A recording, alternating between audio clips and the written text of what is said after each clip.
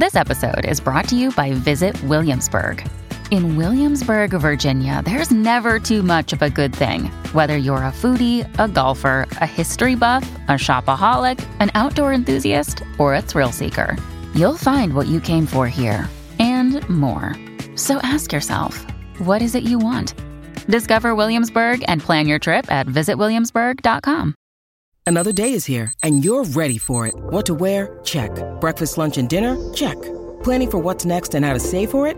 That's where Bank of America can help. For your financial to-dos, Bank of America has experts ready to help get you closer to your goals. Get started at one of our local financial centers or 24/7 in our mobile banking app. Find a location near you at bankofamerica.com/talktous. What would you like the power to do? Mobile banking requires downloading the app and is only available for select devices. Message and data rates may apply. Bank of America N.A., member FDIC.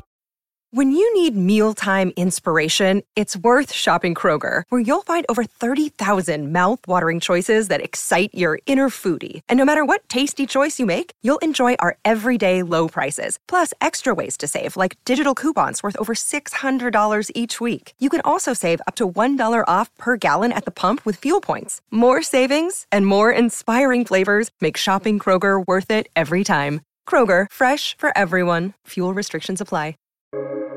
Welcome to the New Books Network. So hello to Robyn McGrath. Good morning. How are you, Mel? Yeah, here it's almost nighttime, but good morning to Austin, Texas. Yes. And how wonderful to meet you. And I've been really looking forward to it because you wrote a book about a spectacular human being and a musician and a singer. And I didn't even have to prompt you. That was really good. Do that again. I should work for you. And here it is, Dolly, the story of Dolly Parton and the big dream. Yes, she's a big dreamer. A few words about the book, Robyn. Let's see. This is a slice of life biography. So it's not birth to now. It's birth to, through her young childhood, and how she set out on her dream of performing at the Grand Ole Opry. So that was her first big dream. And so this is about how she got there. It's incredible. And we'll talk about how you got there. So a few words about the illustrator. The pictures are beautiful. Thanks. Yeah. And the cover, the cover is just so fun. When I saw it, I love the color.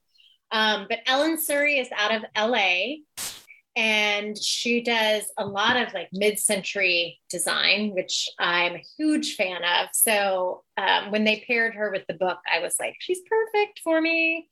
So yeah, she has a really interesting style where she paints.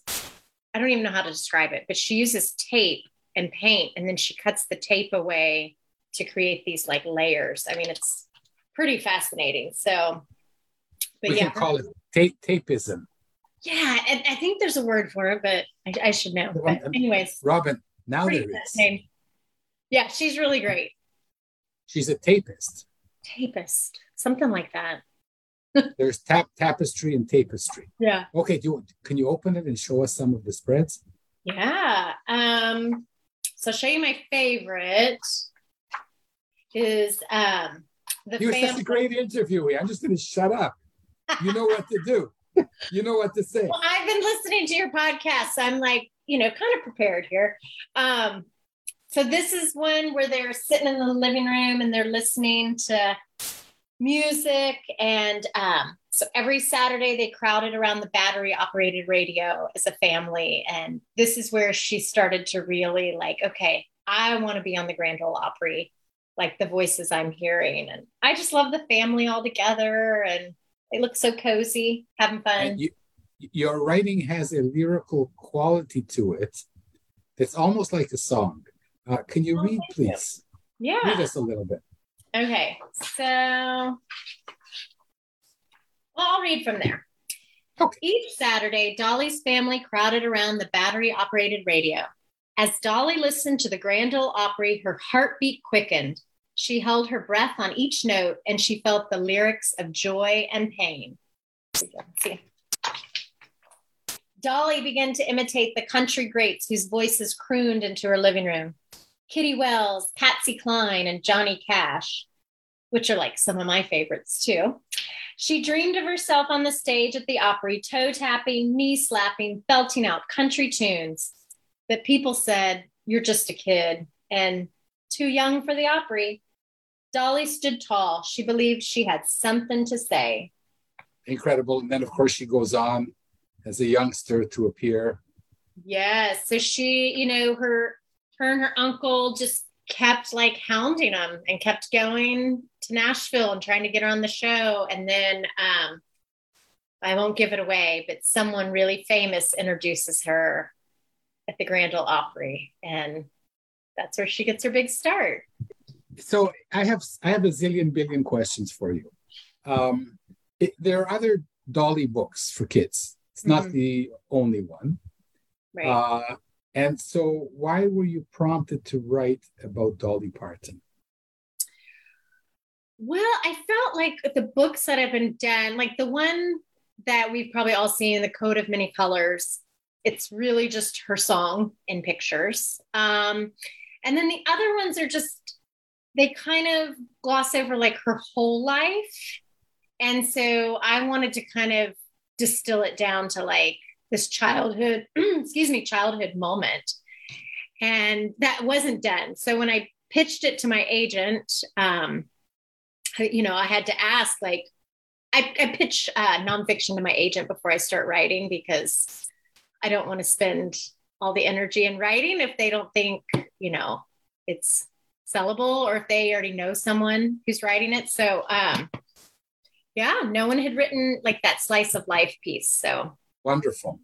And it's really a story for children about a child named Dolly Parton, which is one of the things that I really like about it. And I would recommend to everyone who loves kids and who loves rags to riches stories. This is a wonderful story. It's a real story, and it's very poignant, and you tell it in a childish adult way that I really love. You managed to combine, and some of the words are difficult for young kids, and that's terrific. Like, you have some really difficult words there. Thank you. And I find that wonderful that the editors let you use words that are way beyond the 6-year-old's vocabulary. So let's now go back to the other Dolly Parton, which is Robyn McGrath. Oh. Tell us about you. Well, I'm a child therapist here in Austin. So no. Start. You've watched the show. That's right. When you were born in Dallas. Well, I was born in Houston.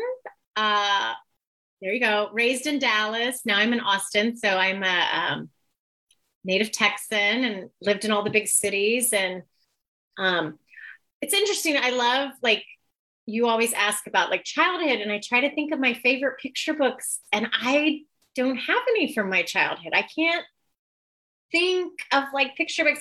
The only thing I can think of is I had some books my grandparents bought me that they must have come from somewhere that you could put your name in. So they were books about me, my name in them. So it was about my birthday. And I read those all the time. But other than that, I can't remember like specific books. I remember loving like The Secret Garden, because my mom read that one out loud to me at bedtime. Who named you Robyn with a Y? My parents. What's wrong with an I?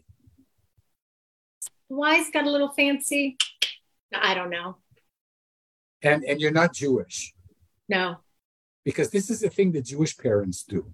How do I know? Because my name is Melvin with a Y. Oh, interesting. So just to make you a little special. Did your parents want you to be special? Did you have 12 other siblings like Dolly Parton? I did not. I was an only child. So, they told the doctor I was going to be a boy. So I think they prepared to have a boy. And then when they had a girl, they were like, oh, I don't know if it was kind of a last minute thing. So So maybe that's where the Y comes from. Maybe. It's not Robyn the boy, it's Robyn the girl. We'll add that. Right. Yeah, maybe that was it. So yeah, I'm an only child. So, spent a lot of time make believe, and I asked a lot of questions. I was a really curious kid. I remember distinctly my dad getting upset with me because I asked too many questions, like stop asking so many questions kind of thing. Really? Yeah. What kind of questions? I don't know, why is the sky blue, or what's, just kind of anything. I still probably ask a lot of questions. Well, you have 2 kids now. Do you let them ask a lot of questions? To a degree, yes. Sometimes I have to say, okay, I need a break.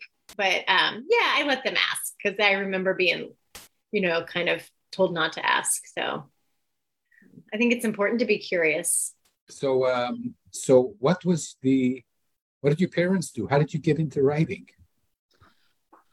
Well, my mom always worked in a dental office. She ran a dental office, and my dad was a traveling salesman. So he wasn't there a lot. He was on the road. So it was kind of my mom and I a lot. And yeah, we read books. I know we read all the time. Because my mom would take me to the bookstore, and she'd say, if you leave me alone and let me go look at my books, you can pick a book. So she'd kind of leave me alone in a bookstore, but yeah, I don't remember. And then writing, I think, in undergraduate, I got my major in reading education. And so I had a teacher who really introduced me to picture books and middle grade. And then I read Out of the Dust.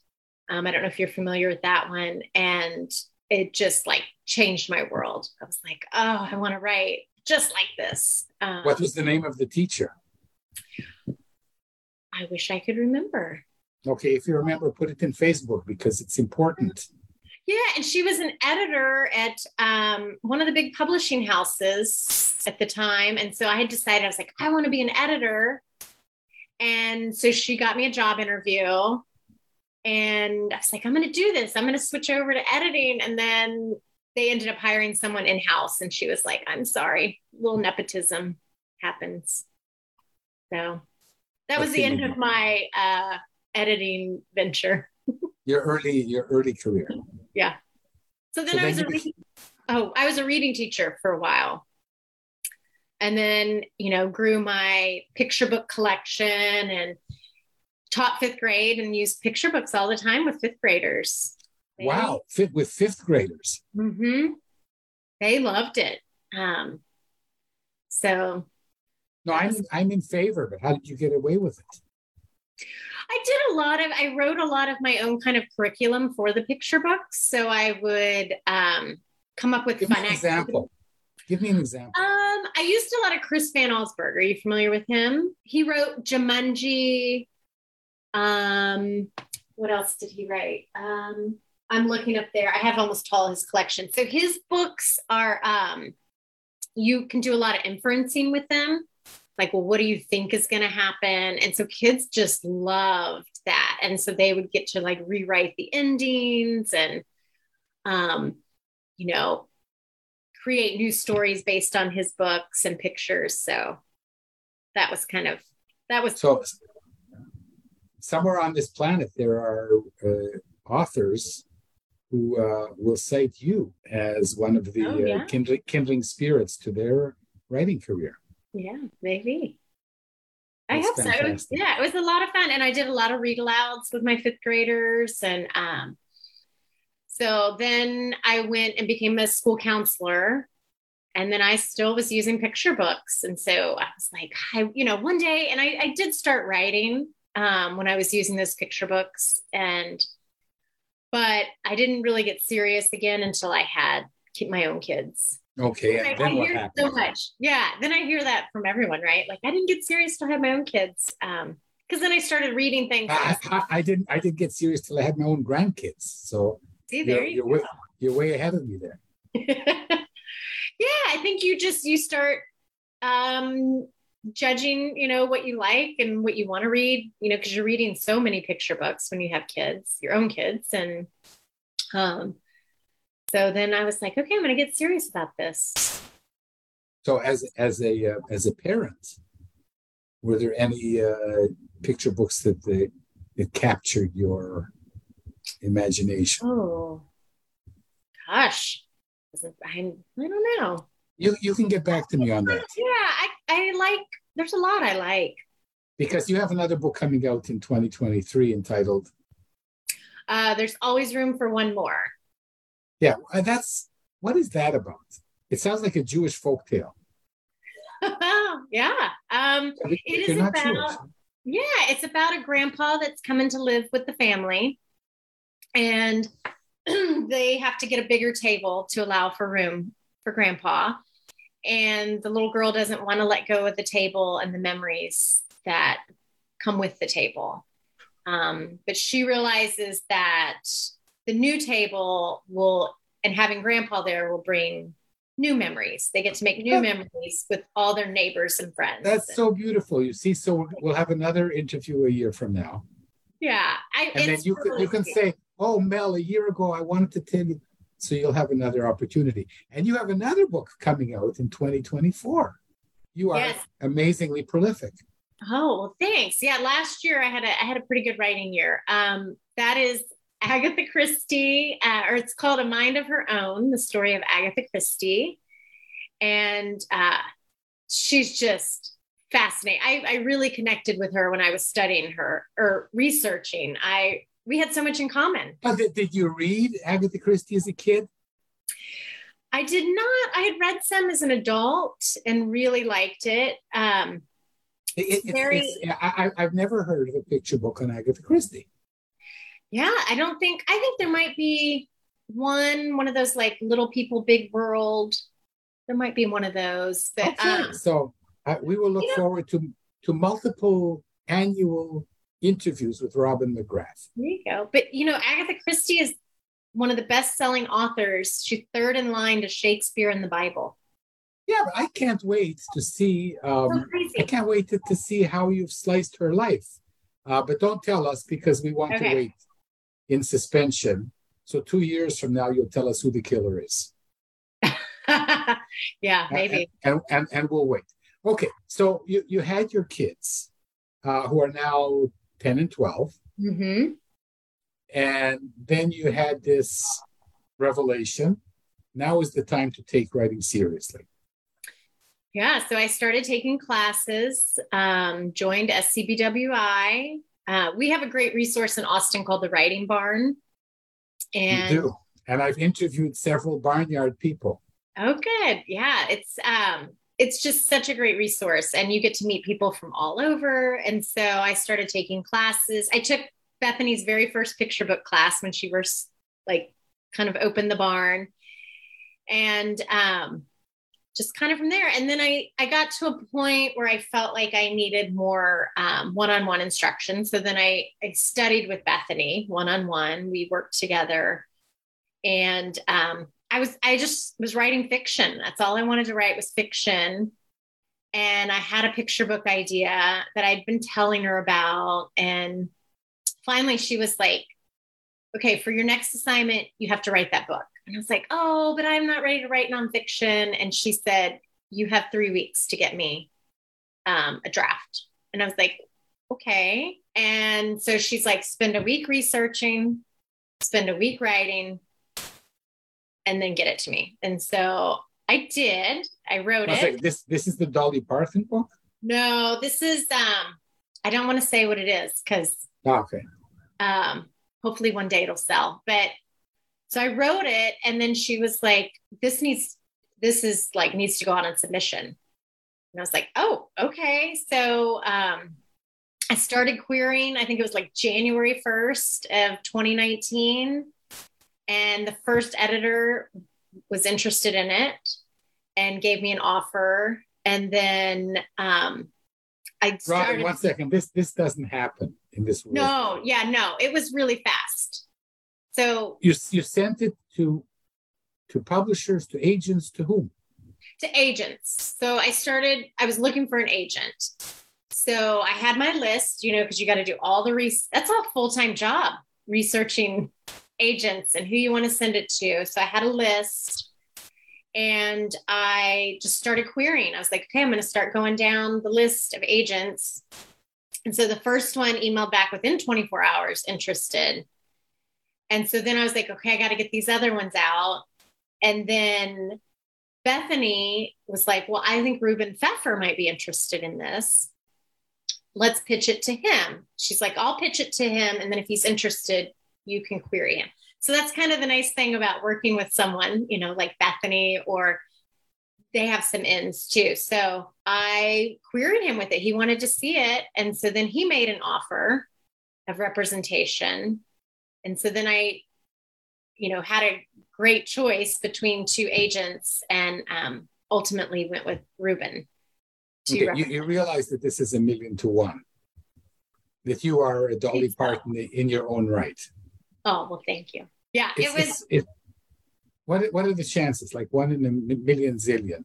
And you know, people might say, oh, you know, you found Robyn Pfeffer and Amy Thrall Flynn through a contact, but you had another agent interested from the slush pile. Right. I've interviewed almost 60 authors. I can't remember maybe more than one that had interest from the slush pile. That's incredible. Somebody who didn't know you and just looked at your query letter. Yeah. So wow. You know, the story hasn't sold. We've kind of shelved it since, but I look at it as like sometimes those stories that don't sell just still can be your stepping stone to, you know, it's the story that got me an agent. So if that's this is incredible. So Amy is one of the best agents in the business. She's so amazing. And then what happened? How did this story that you didn't sell morph into Dolly Parton that you did? So Robyn sent it out on submission right away. And then I got to meet him at the writing barn. I think it was like that April, maybe. And so he was such a delight to meet. And then, you know, he was kind of like, well, what else do you want to write? And so that night I pitched him Dolly Parton. I was like, what do you think about this? And I'd done some research, you know, I went home and I was like, I don't see a whole lot on her. And he's like, okay, write it. So I started writing it. And then in the process, he introduced me to Amy and was like, hey, I want you to meet Amy. She's got this great editorial background. And she was an associate agent at the time. And so he's like, I want y'all to kind of start working together. So now I work exclusively with Amy, but I have, you know, the amazing part is she still runs things by Robyn before they go out. So they get his. Okay. So you are one of the 5,000 people who have an agent. Agents get 5,000 or 10,000 submissions a year and they pick a couple of authors to represent. Yeah. So what is your grand ole opry take on this, Robyn? Because you are a Dolly Parton of the children's book industry. Ooh, I mean, I definitely feel really grateful, you know, for where I landed and making the choice to go with Robyn. And like the people listening to this podcast want some insight. Like something concrete. It could be ephemeral. I don't care, but something, you know, they want to take something home from this podcast and say, oh, how did Robyn do it? Should I stick a Y in my name? What's going on here? I mean, I think, like I said, it's a lot of work, right? So it's really narrowing down like what you have and who could be interested in that. And, you know, so sometimes you kind of have to like set the writing aside to do the work on like, who's the perfect agent for my work, or,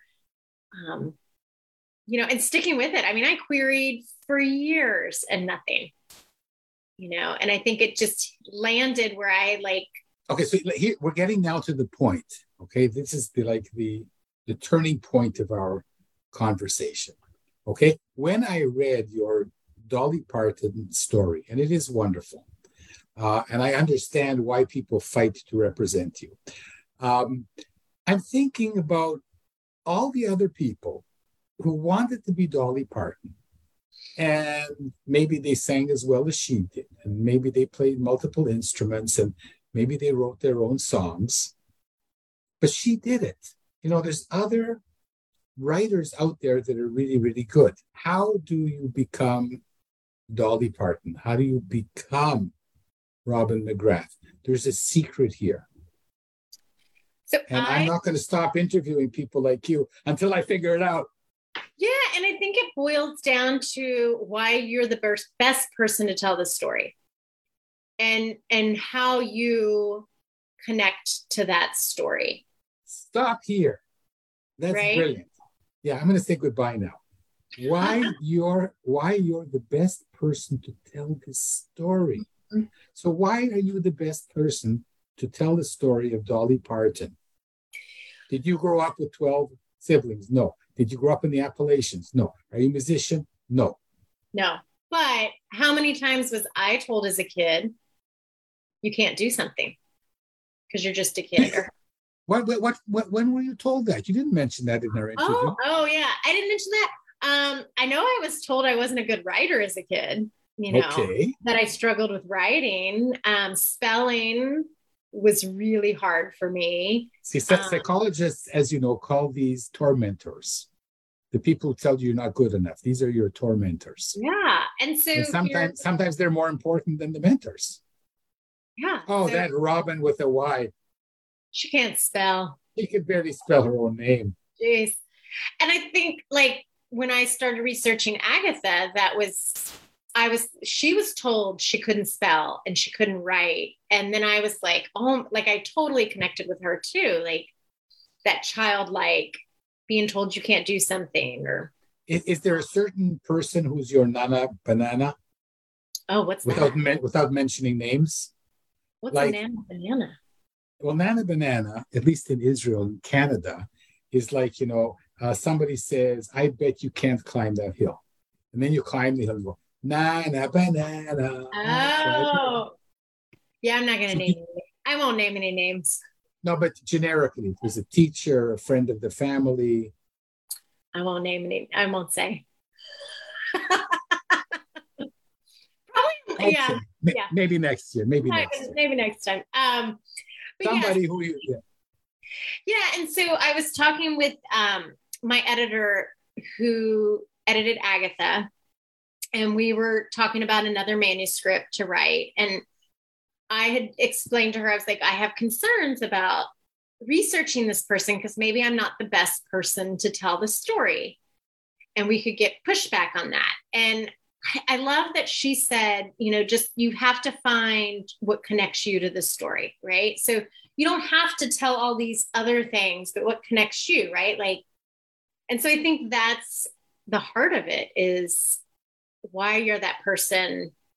How do you connect? And then when you connect, was it you? I was listening to one of your podcasts the other day and someone was like, you have to love. If it's a compliment, I surely hope so. Where did I hear it? But they were like, you have to be passionate and connected to your book or the story's not really there.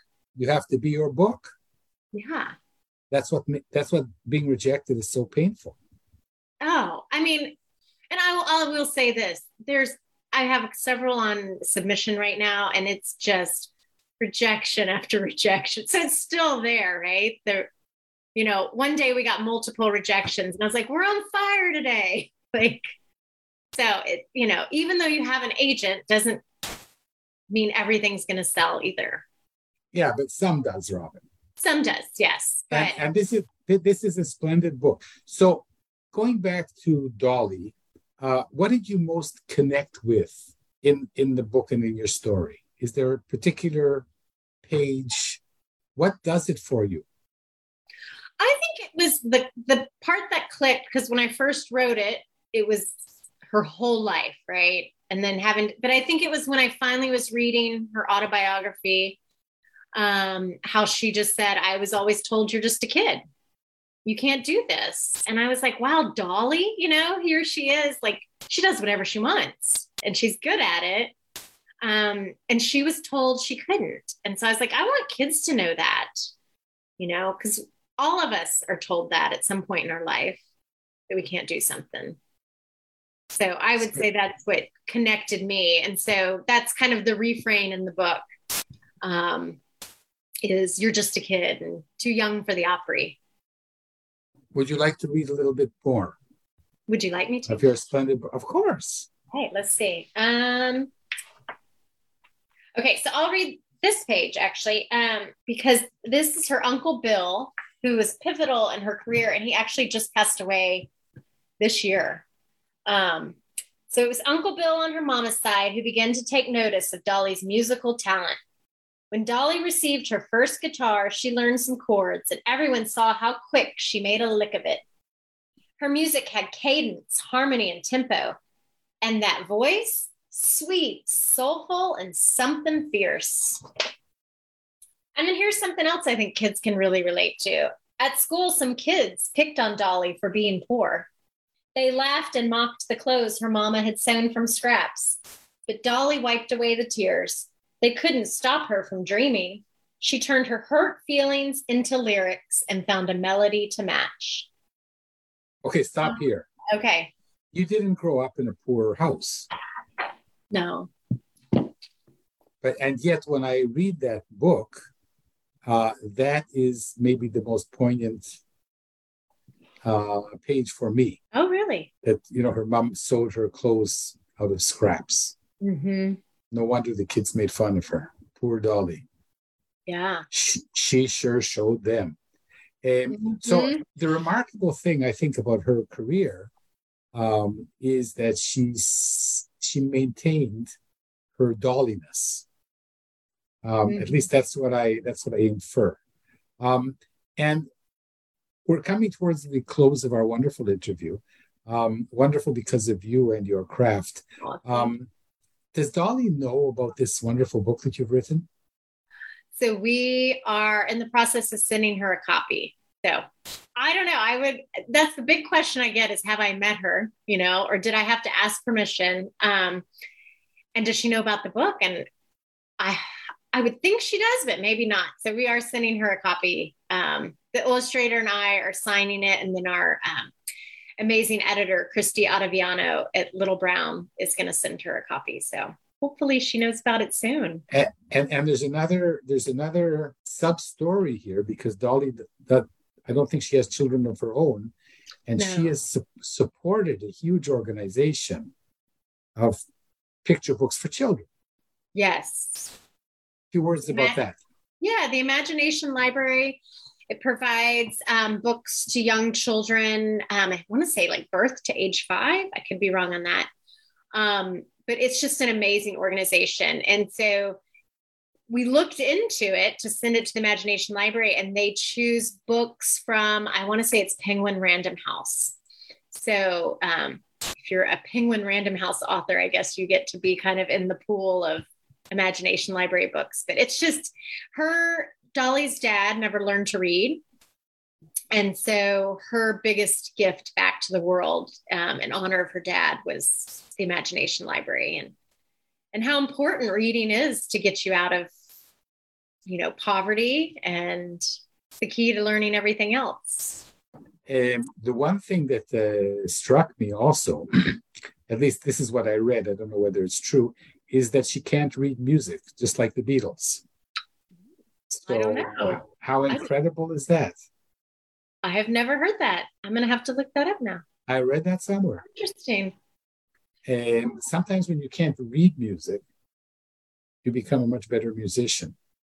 Yeah. I mean, she can play up to 7 different instruments, which is phenomenal. And we saw her in concert. She came to Austin, I don't know how long ago, but I mean, just brings you to tears. You should run up to her, autograph my book about you.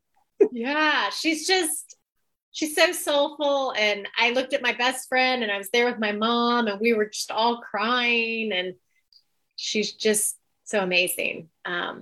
But yeah, she, had a rough childhood. And I think, like I said, kids can relate to that, being bullied. And I think one of my favorite things about her now is that you can't make fun of Dolly. She'll be the first to make fun of herself, which is really great. And this wonderful book about a girl who grew up in a family of 12 children, written by an author who was an only child. It's all very, very, very interesting. Yeah. So any tips before we sign off for aspiring authors? Let's see. Let's go with write with what's in your heart. I think the biggest one is like, just write, get your butt in they say BIC, get your butt in chair. And I think writing and then editing later, right? Because we tend to, like, on the computer, we tend to edit as we write. So just writing. And then if you write, you're a writer. If you write, you're a writer. Yeah. Beautiful words. But what about all the people that are see, this is what intrigues me. Okay. Like, we're climbing a path towards success in something. Okay. In our case, as authors, and there's always further to climb. Mm-hmm. But there are landmarks, and you've reached a landmark. Your Grand Ole Opry is this wonderful book that came out. And now it's the start of what I think is going to be a huge career. And this was also for young Dolly. This was a turning point. But what do you say to all the people who are on this path and do not know whether they will ever get to the landmark as you have? Mm. You want to think about this for a year? I want to say don't give up, but that sounds really cliche, right? Like, don't give up. I mean, gosh. Were there times you wanted to give up, Robyn? Oh, absolutely. Like, why am I really doing this? I love my day job. Do I need to do this? But then it's like, if I'm not doing it, I'm pulled to it. So even when I do take a break, my mind is constantly thinking. But I think you just have to think of every manuscript as a stepping stone on the path. And, not every manuscript's going to sell, but it's going to get you closer to where you need to be. Whether it's maybe an agent requests more, and that's a big step, or. Yeah, but we both know, Robyn, that 99.9% of authors never get even an agent request. Really? Mm-hmm. Okay. So you don't know the statistics. I guess I don't know the statistics. Yeah. So here are the statistics. Okay. Agents, let's say, get 5,000 manuscripts. They pick sometimes 2 or 3 authors. That's like 1 or 2 in 1,000. No, less than one in 1,000. And they don't always sell, and they don't always succeed. Mm. So the odds are less than 1 in 1,000. So that's why I'm interviewing you, dear. Yeah. Because then I think my mind goes to, making sure you're going to conferences and taking workshops where you're building those connections of, especially you go to an SCBWI workshop, you get to query all those editors and agents afterwards, which is what I always did. Nothing ever came. But so pay the extra money because it costs an extra amount of money.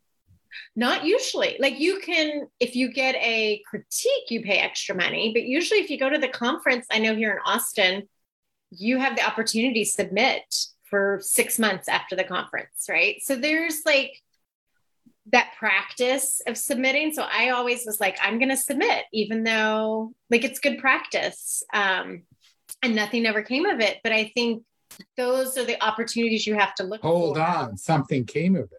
Something came of it, yeah. No, later. Your story is very good because the manuscript that you haven't sold, that you want so desperately to sell, is the one that got you to become a traditionally published author. Right. So that's interesting because you never know which stone you have to climb on or turn over or whatever. So this is good advice. Join SCBWI, go to the meetings, query even if you have nothing to query. Find something to query. Find something. Yeah. I mean, I think it's just practice. It's putting yourself out there, being prepared for the rejection. I mean, there's a lot of rejection in this business. Okay, you have to be a little bit of a masochist. You have to enjoy this journey. The sun is shining and you're sweating. And there may be an oasis and there may not be. Yeah. Yeah. You have to enjoy it. And I think that's part of it, right? Your heart has to be in it, but think of every step you take as a stepping stone towards the goal, and the goal which you may or may not get to. True. Yeah. This has been remarkable. Robyn, I wish you lots of luck. Thanks. And please keep in touch and let me know when your next book launches, because this is a fiction. It is fiction, yeah. And so I want to talk about where that book came from, of the grandfather coming to stay and having to change tables. Yeah. But let's do that next year. All right. Sounds good. And then we should be healthy 2 years from now. Agatha Christie. Yeah. But don't tell us who done it. Mm-mm. You have Robyn, to put it all together. Oy vey. Take care of yourself. It was great.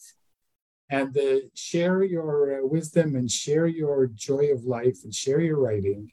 And it's been great talking to you. All right. Thanks, Mel. Thanks for having me. Bye. My pleasure. Bye-bye.